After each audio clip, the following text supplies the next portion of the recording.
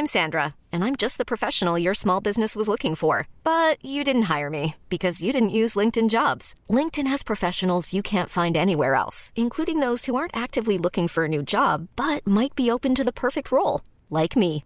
In a given month, over 70% of LinkedIn users don't visit other leading job sites. So if you're not looking on LinkedIn, you'll miss out on great candidates like Sandra. Start hiring professionals like a professional. Post your free job on linkedin.com/achieve today. The Telegraph. Podcasts.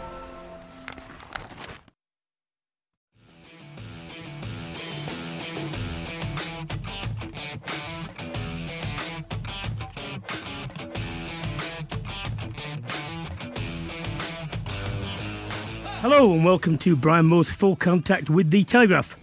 After a week off, the Six Nations resumes this weekend. The standout clash comes from Twickenham, where England take on unbeaten France. Been a tournament to forget so far for the defending champions, who've lost 2 out of their opening 3 games. Head coach Eddie Jones has faced criticism for his team selections, and with a number of players performing well in the Gallagher Premiership, is it time for him to shake things up a bit? We'll discuss that, as well as England's chances throughout the show today. As for France, they'll be playing their first Six Nations game since mid-February, after their last game against Scotland was postponed. A number of French players broke COVID protocols, but amazingly, after an investigation, which was a blue wash, they were found to have done nothing wrong by leaving their bubble, and they've been granted permission to resume the tournament. We'll be speaking to the former French international Thomas Castagnet to get his reaction to this story and to look ahead to the clash, which will see France edge closer to a Grand Slam if they win. Elsewhere, Wales' unlikely march also towards a Grand Slam will surely continue when they take on Italy in Rome, and the 2 potential Lions coaches, Gregor Townsend and Andy Farrell, go head-to-head in Edinburgh as Scotland hosts Ireland. As ever, we'll be answering your questions, including the latest on the Lions tour. But alongside me, and it's appropriate because it's International Women's Day today, is the former England back rower Maggie Alfonsi. Hello, Maggie. Hello, Brian. Thank you for having me on. It's great to be here on a special day. Yes, absolutely. Well, listen, Women's Day is every day in my household because there are 5 women and me.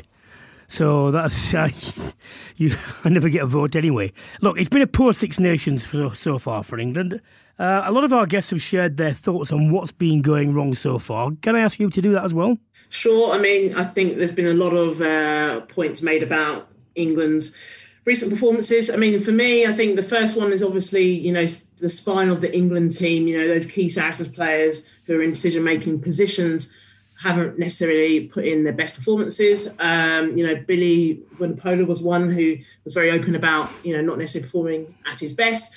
Had a better performance, though, definitely not last weekend, the weekend before that. So he's definitely stepped that up. But I think, some of the key players haven't necessarily stood up. What about the captain? Because Lawrence Delalio was speaking to the Telegraph, and he said that Itoje or George should replace Farrell.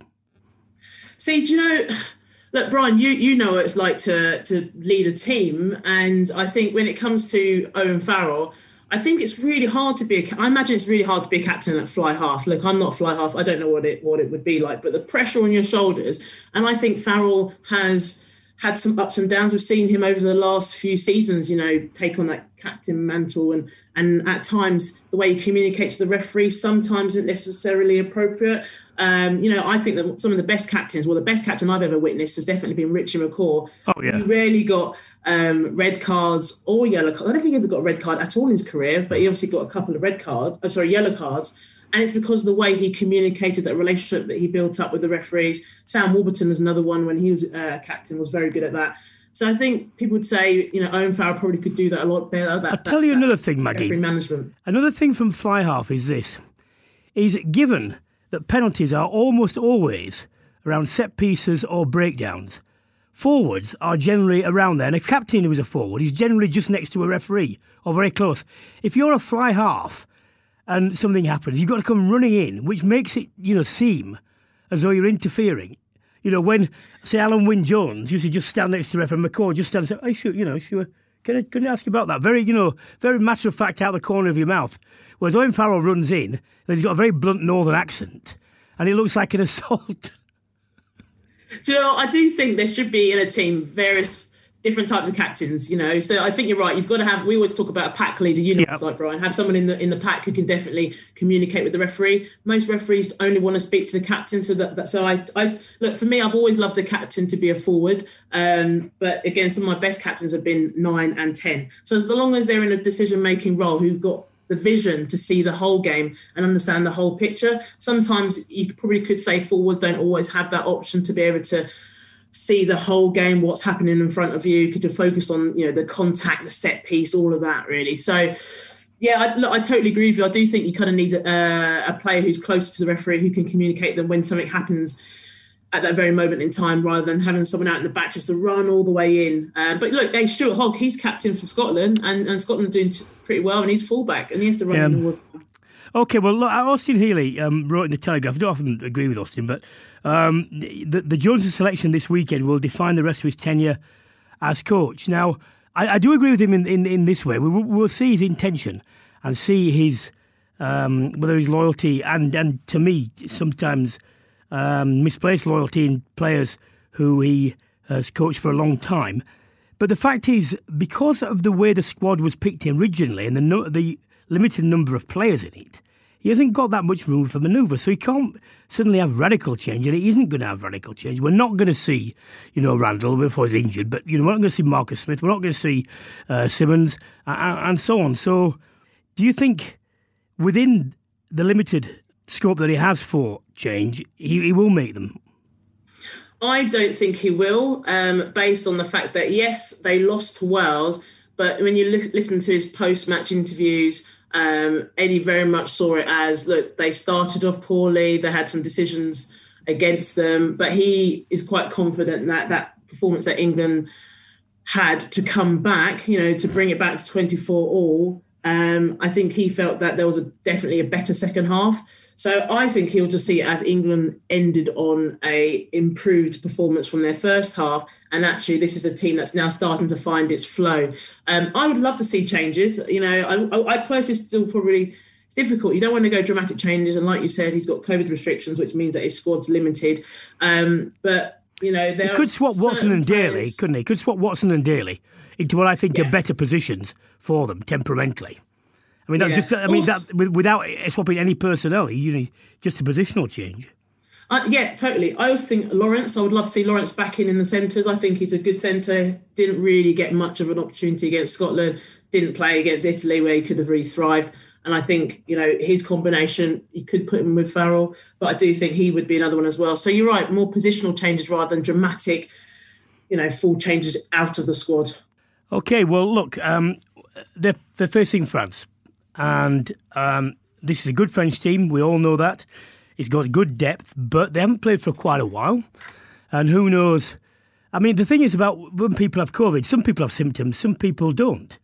We don't know because he's rightly being kept under wraps by the French, who's had what to what extent. And they're coming to Twickenham. So, I don't think they'll run riot there. And I think it's going to be a close game if both sides play well.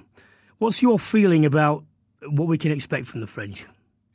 See, I think, we've seen what the French have done over the past 2 rounds anyway. Obviously, they missed the third one. Some exciting rugby, especially when their top players are in form. They've also got 2 key players coming back into the squad. So Ntamack has come back and Fakatawa has come back as well. And they're brilliant. We know what they can do. So I think we're going to see a really fresh French side ready to play, where you will see a wounded England side who, really have a lot to prove. And like Austin Healey said in his article, there's pressure on their shoulders, and there's pressure on Eddie's shoulders to want to win. They have to win. They need the win. So I expect a lot from the French. I expect the French to really come out fighting. I think it will be a close game. I'm going to put it out there. I think it will be a close game. I just want to wait at this point. It was reported, Jamie George said, look, England are frothing at the mouth to get into this game. And that phrase, along with the phrase Eddie Jones keeps using about brutality, just betrays the wrong mindset to me. We don't want rabid dogs. We want people who are calm and intelligently, belligerent. You need to focus that sort of thing. And given England's disastrous penalty counts in some games, that is the least appropriate sort of metaphor, I think, you can have running around with distemper. Why don't we speak to, for a French perspective, Thomas Castagnet, former French far half. The French team, we've seen that they have got depth as well as the initial squad. They've got an understanding of how they want to play now. They're playing to that plan, and when they are given opportunities, they are very dangerous. Do you expect, with the layoff, them to just continue on that without any problem, or do you think they might have a bit more problem at Twickenham? Well, first of all, I think as a French perspective, we are really surprised by the quality of the team, because things went so quickly with Fabien Galtier, and we come from so deep, and no one expected us, to be at this level so quickly. But I think we got a generation of player which is massively, which has a massive impact, on French rugby. And we don't speak only about the first 15 choice, but as you said, the depth is there. And even when we have injuries, we are able to cope with the best teams. But I really think that the French team is getting stronger. But when I see the other teams, I think the level is going down from, the other Six Nations team. I think Wales, Ireland, they look like old teams, they seem to have the same players since 20 years, and they always play the same game, so they are very predictable. If I have to speak about England, I'm very surprised because if you pick the players individually, I think the quality is there, but I don't understand why they play so bad, since the last 2 years. And I think with the quality of the players that they have, maybe it could be explained by the fact that the players of Saracens are not playing this year. They have a major impact, in the English team. But I cannot understand why they kick so much into the ball, why they were so enthusiastic. They produced such a good rugby, in the last 2 or 3 years. But then now they look completely, lost. And I think there's now French rugby, we play totally differently. I think the quality in the player is there individually, but as a team, we really gel together. And I think we are the team to beat now in the Six Nations. Two things I wrote in my article for Telegraph today. Dupont and Olivon are two absolutely key players for France now. I think Olivon is assuming like a McCaw rugby, an importance of Richie McCaw was to the All Blacks. And I've said that even though England play on the edge, they need to get pressure specifically on these two players. If they can do that, what effect do you think it might have? Well, first of all, Olivon, if we have to speak about Olivon, he has been injured for 2 years in the last 4 years, and we thought at one stage that he was not going able to play at the highest level or even play again, rugby.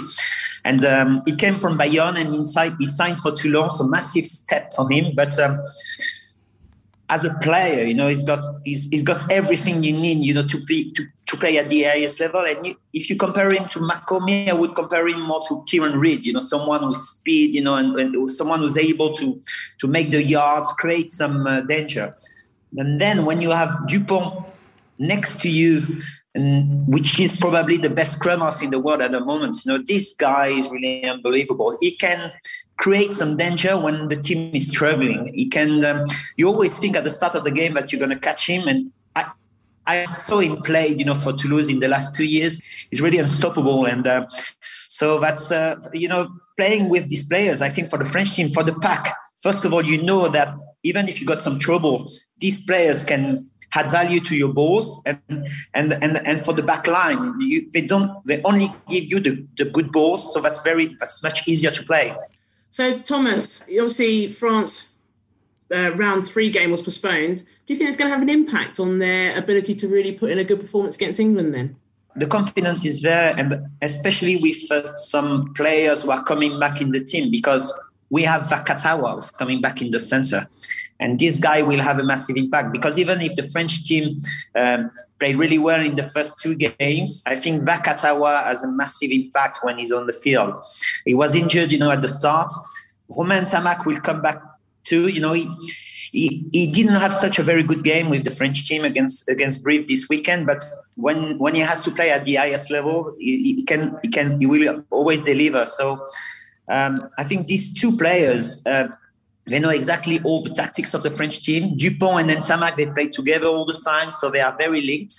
And so I think for the French team, it's a massive step. Even if we're going to miss, I think, one of the guys that we don't speak so much about, but he does a lot on the pitch. It's Gabin Villiers, a new winger. It's the new Vincent Clerc, on the wing. He's very strong with his upper body. He was very good in the sevens. He's been best player in Hong Kong, a few years ago. And this guy, he brings something to the team. All the time he plays. So I think we have all the ingredients to create, a good game in Twickenham. But we know French players that playing in Twickenham is never easy, and I'm pretty sure that England is not playing at the level they should play. So I think for that game, you always step up, to the next level. And I'm pretty sure that it's going to be very hard for us at Twickenham on Saturday. Do you think Vakatawa will go straight in at 13? Because obviously Van Stant has been playing really well, hasn't he, at 13? But Vincent is not selected because he still have some issues with the coronavirus. Yeah. But I saw the game of Vakatawa this weekend between Toulon and Racing, and Vakatawa was really amazing. He didn't play in the last 6 weeks, but every time he had the ball, he had an impact. He scored a try. He's a threat, and every time he plays, you have to focus 2 or 3 defenders on him because he's able to make the pass, into contact, and he's got something special. And I'm pretty sure they're gonna use him, straight into the game. Tom, our final question: what do you think the result will be? I think it's going to be a draw. You liar. I think England will be happy with a draw. Tom, good to speak to you. Take care. If it's a draw, you have to call me back. Absolutely. Champagne is on me.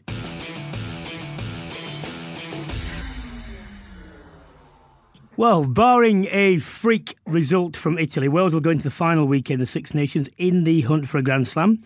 There's been an air of controversy around all 3 games. I think that's fair to say. What have you made of them so far? I mean, Thomas said that he felt they'd gone down a bit. I would actually say, who would have thought at the start of the tournament that they'll be in a position where they potentially could go on to win a Grand Slam? Nobody, including everyone from Wales. I think it's actually really good. Pivac going into the tournament had a lot of criticism about, his style of rugby hasn't been obviously imposed onto that Welsh side. They weren't really performing. They show up in the round 1. Yes, there's a red card. And then they show up again in round 2. Yes, there's another red card. And then against England, there's 2 potential controversial tries. But actually, you'd look at the way the Welsh played against England in particular, especially, you'd say, second half as well. They were clinical and they took the opportunities. And even with the 2 tries that are controversial, they took the opportunity. So you've almost got to take your hat off to the Welsh. And, Alun Wyn Jones is still going strong as a captain. And you'd probably say with the Welsh side, there's some really good young players coming through that are standing up. And, Lewis Rees-Zammit is fantastic to watch. It's exciting to watch. And the players like North, who have almost found their form again, who's playing in 13 now, in the centres, is also playing some good rugby. So it's been quite exciting to watch the Welsh team almost grow in this tournament, and I generally think that they'll play against Italy. There's a good chance they'll win that, and then the final game they'll be fighting out potentially for a Grand Slam. Well, look, Ireland are taking on Scotland. It's at Murrayfield. Scotland obviously had an enforced rest following the slip up against Wales last time at home, and Ireland seem to be improving slowly under Andy Farrell. Johnny Sexton's extended his deal. What do you make of this? Because I find this really hard to call. I think we always know between these 2 teams, I know it sounds quite obvious, but it can go either way. I almost feel similar to the French with the Scots, they've had that, it's not a rest weekend at all, but obviously they've had a weekend where they can actually almost rest certain injuries and actually build up that hunger to take on Ireland, especially as they lost the game beforehand. And also I feel with Ireland, I don't know, again, it's almost similar to the Welsh side. They're slightly growing in strength. They had a good performance against Italy, but, again, Italy probably aren't at their very best. I think, Johnny Sexton, when he's in form, so is the rest of the team. And I feel like Ireland are starting to get depth now in their squad. So that's starting to come through, like with the likes of Billy Burns. I don't know. I feel like the Scottish team, for me, though, are incredibly looking strong. I thoroughly enjoy watching them. They've got some good players. And you almost feel like when you talk about the Lions as well, there's going to be quite a few Scottish players in that Lions team because of the way the Scots are playing. Well, why don't we talk about the Lions in this aspect? Warren Gatland, I think, has sounded out both Farrell and Townsend to be members of his coaching ticket. That would be a high-powered coaching triumvirate, but there are big personalities there.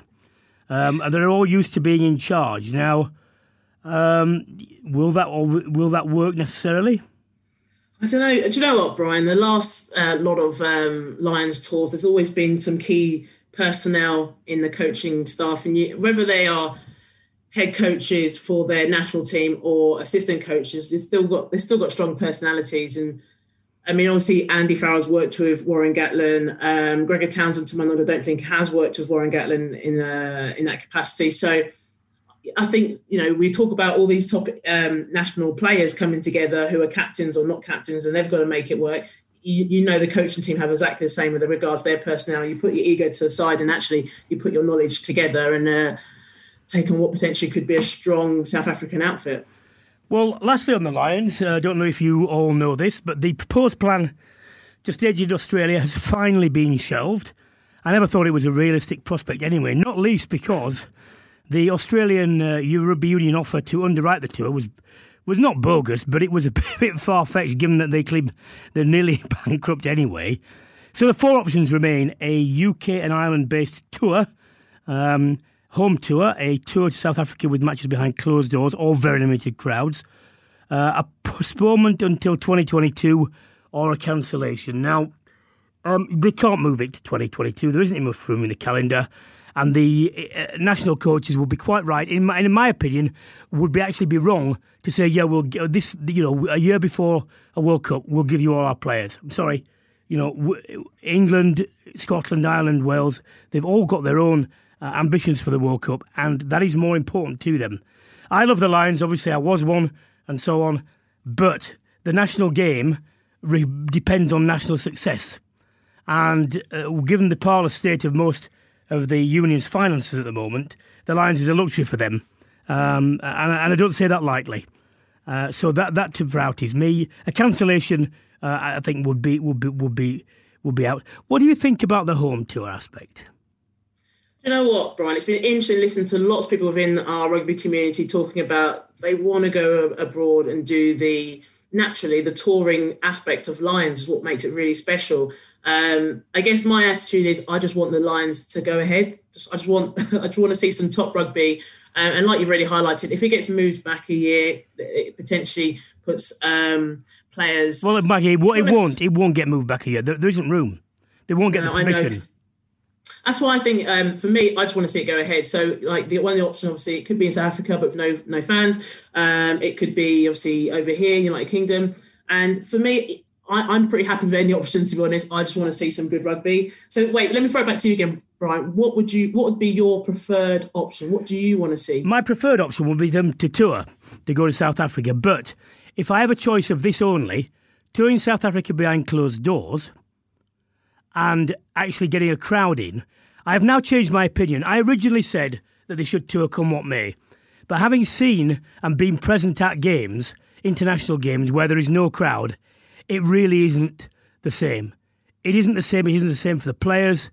It isn't the same experience. Even for the spectators via TV, it isn't the same. So for me, getting a crowd of some sort into these games is very important. And the most likely prospect for that, to me, seems to be on these shores, given the vaccination programme that's been rolled out, given the relaxation of the rules. And I think if we don't have these idiots like Hartley Brewer get things wrong, then we may well be able to have this as a last lockdown and gradually ease other things. And that would be great because, who knows, we could start off with a 20% crowd. It may be built. And by the time it comes around, we could get that. It's not ideal. But then again, you also got to look at it from a South African point of view. They have got 400 odd players outside South Africa. They've got nearly 200 in the UK. And I don't know where do you live, Maggie? I live in Buckinghamshire. Oh, you don't live. See, I live in the Yarpy Triangle, down in South London, between Earlsfield, Wimbledon, and Southfields. And I could tell you, we've got 4 South African supermarkets. It is full of South Africans, and they, will be desperate to get tickets and money. So you might at least have a balanced crowd as well, a little bit of a balance. So I think of all the things that, I really do want it to go ahead. I don't think a cancellation. And the other thing is it will make money. And that's a good thing because the Lions makes quite a bit of money, which it gives away to the unions. And at the moment, for the good of the Lions brand and getting cash in, and I hate to keep stressing this, but the state of the nation's, all unions' finances at the moment is parlous. It's really not good. So just getting that cash in and improving the viewer experience and having fans there, for me, I've changed my mind on that.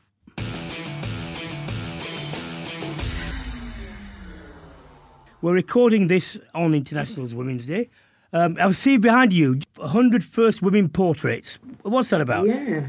So that's just a book of basically pictures of women who have been the first in whatever field they've done. So, okay. So I presume some of them either were or are women you admire. Can you pick out a few for us? Actually, there's the one woman that I admire isn't in that book. So I should have talked to the author and said, can you just put her in, please, next time? But so I guess when we talk about International Women's Day, a woman who's really kind of been my idol, I guess, when I was growing up was Denise Lewis, heptathlete, who won gold medal in 2000 in the Olympics in Sydney.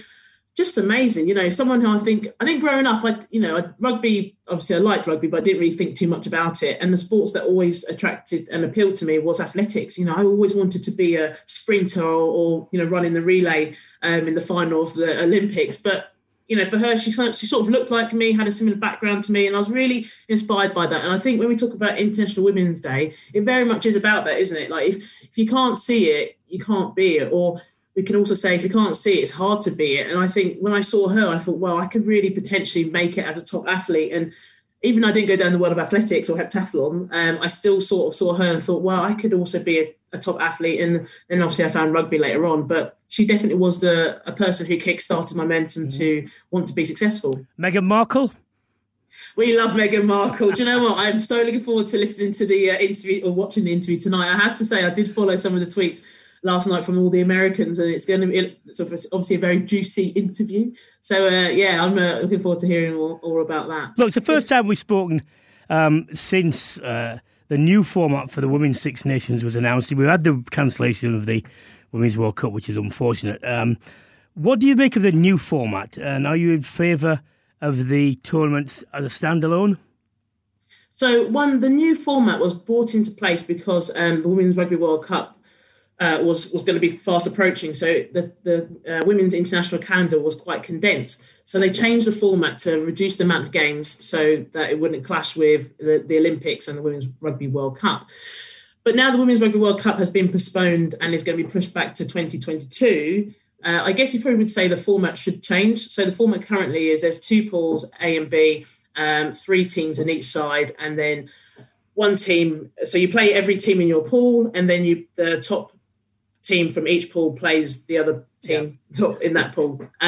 So England have got Italy and Scotland, and then potentially, who knows, they could play in the final France. I'm just saying that's potentially. No, that's what's going to happen. Idea. That will likely happen. So, I think that format works quite well when the World Cup was going to happen. But now I think they should probably take it back to the original format of a original Six Nations. But I do think that the idea of pushing the Women's Six Nations to the window of April is actually a really good idea. It's been talked about before, doing it outside of the men's window where potentially you can get more eyes on the game, more exposure. People who don't watch women's rugby might actually take an interest to want to watch women's rugby. As you know, when it's in the same light as the men, the benefit is that you've got the commercial opportunities that run alongside the men. But at the same time, the natural people tend to go down the route of watching the men's game over the women's game, and actually, how can we get the opportunity to get people to watch both? So, what about the crowd? What about the crowd thing, Maggie? Because playing it just after men's internationals or just across the road from a stoop or whatever has certainly dragged a few people in that might not have watched. But then when you've taken them to places like Exeter, Doncaster, crowds seem to have been good anyway. So do you think it's the right time to make that leap? I think you've got to take a step at some stage. Yeah. And actually, I guess the COVID situation, even though it's not good, has probably forced the women's Six Nations setup to have to try this out. And I actually think we could see a real good range of attendances, depending, obviously, by then if crowds can go back, which I don't think will be the case. But, the last Six Nations, I think it was France versus England, the crowds were huge over in France. And then obviously over here, I think it was England versus Wales. That was a big attendance. And even at domestic level where Saracens played Exeter, I think they had a huge audience viewing on the stream. So it just shows you that people want to watch women's rugby when it's available to them. So if we can do that outside the men's window, I think we could really get some new followers. Maggie, I'll just cover this before we go into the final part of the show, which is about the questions. Some of the stick you've been getting on in the media, how bad has it been? Oh, Brian, social media, it's always you can either love it or you hate it. And unfortunately, I worked on the round one of the Six Nations, Italy versus France. I was in the studio with Gareth Thomas and Jill Douglas, and my former teammate Daniel Waterman was in the commentary with David Flatman. And unfortunately, I got a lot of sexist abuse after that, and so did Daniel Waterman as well. But if anything, I took a lot of her abuse because people just saw a woman and heard a woman's voice and assumed it was mine. So I think what has been really disappointing, and we've seen it with Sonia McLaughlin, obviously, after the England-Wales game, there's just been a lot more abuse out there. And unfortunately, a lot of it has been sexist. It might not necessarily refer to the gender, but the tone is definitely a sexist tone. Mm-hmm.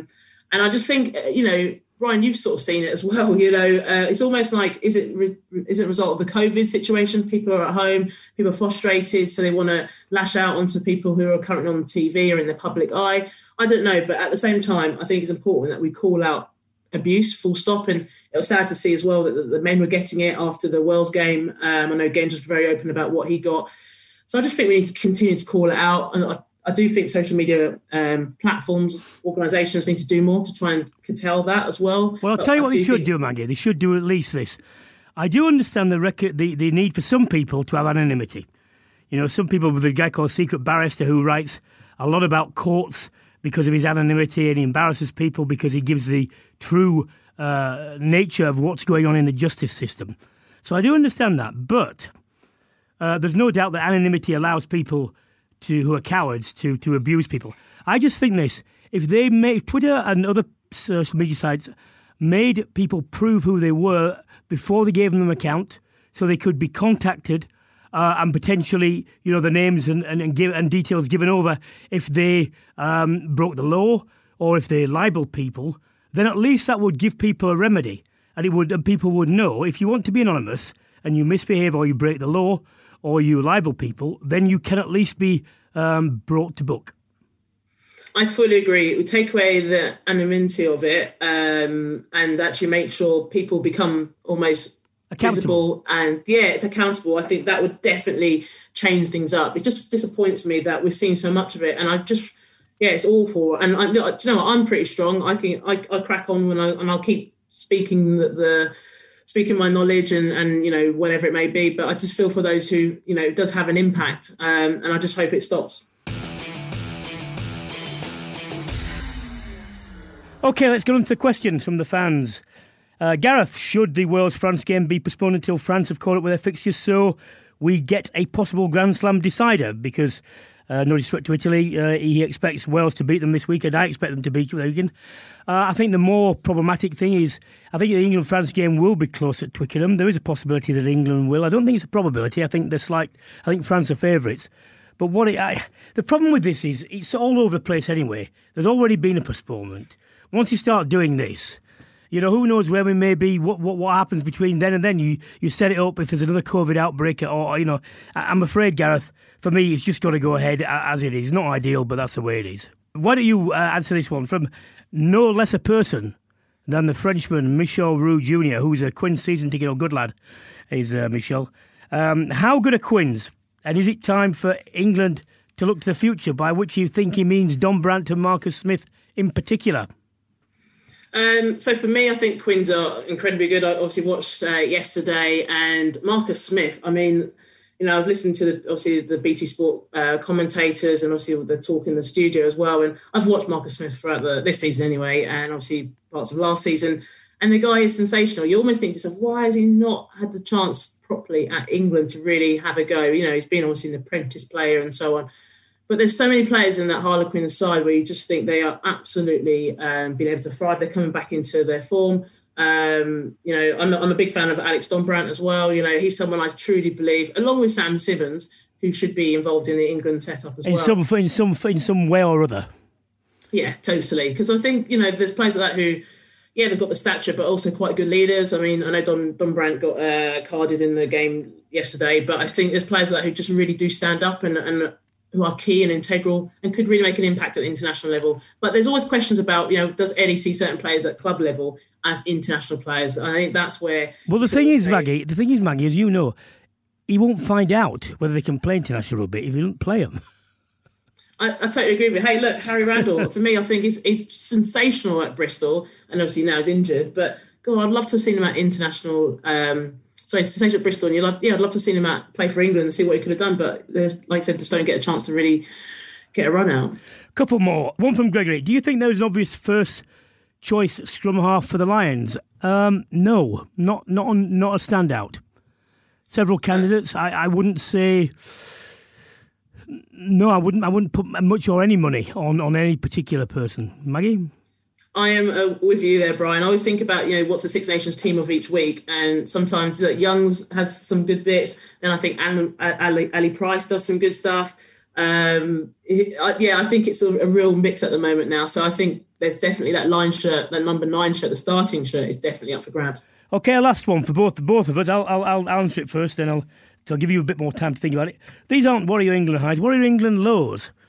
Well, I tell you what, England lows, obviously the Grand Slam game in 1990, which I've just stopped having therapy about. It's only 30 years. The England loss to Wales, though, in the quarter-final of the 87 World Cup was such a dire, awful game and performance that I tell you, in terms of actual lows in performance, that was the one. So those two with England. And, of course, losing to Australia in the World Cup final. But in terms of actual lows of performance, quarter-final, 87. Maggie? So for me, I'll just pull out one really. The main one for me was losing to New Zealand. Just losing to New Zealand full stop is always a low. Losing to New Zealand in 2010 in the Women's Rugby World Cup final in England. I think that was the one at Quins, wasn't it? That was at Quins, the Stoop, and we only lost by 3 points. I know, I was there. I was watching. Oh, I still think we were robbed. I mean, obviously, no, we weren't robbed. I mean, they're such a good side. Just to lose them, and for me, it was the second time I'd lost them in the final. I just thought in that game, I thought they just kicked better from hand. I thought their range of kicking was better. They actually had in that game, I think from what I remember, 2 yellow cards. So at one time they were playing with 13 players and we had 15, and we still didn't beat them. So I thought they were brilliant, and they did deserve to win on that day. OK, well, that's all we have time for this week on Brian Moore's Full Contact with the Telegraph. When we come back, we'll be dissecting what happened at Twickenham. Did England arrest France's seemingly inexorable domination of European rugby? Did Wales stay on track? Of course they did. And what happened between Scotland and Ireland? And what you don't know is the Scots and the Irish do not like each other. They really don't. This is a historical matter. It's about land clearances and all sorts of things, but they really don't like each other. A huge thank you to my co-host, Maggie Alfonsi, and to Thomas Castagnier for joining me. If you've enjoyed this episode, why not subscribe and check out some of our previous ones? And to stay up to date on all things sport, head to the Telegraph, looking at telegraph.co.uk/contact, where you can get 30 days access to all the Telegraph's premium sports coverage, and it's completely free. I'll be back next Monday, as I say, but for now, goodbye.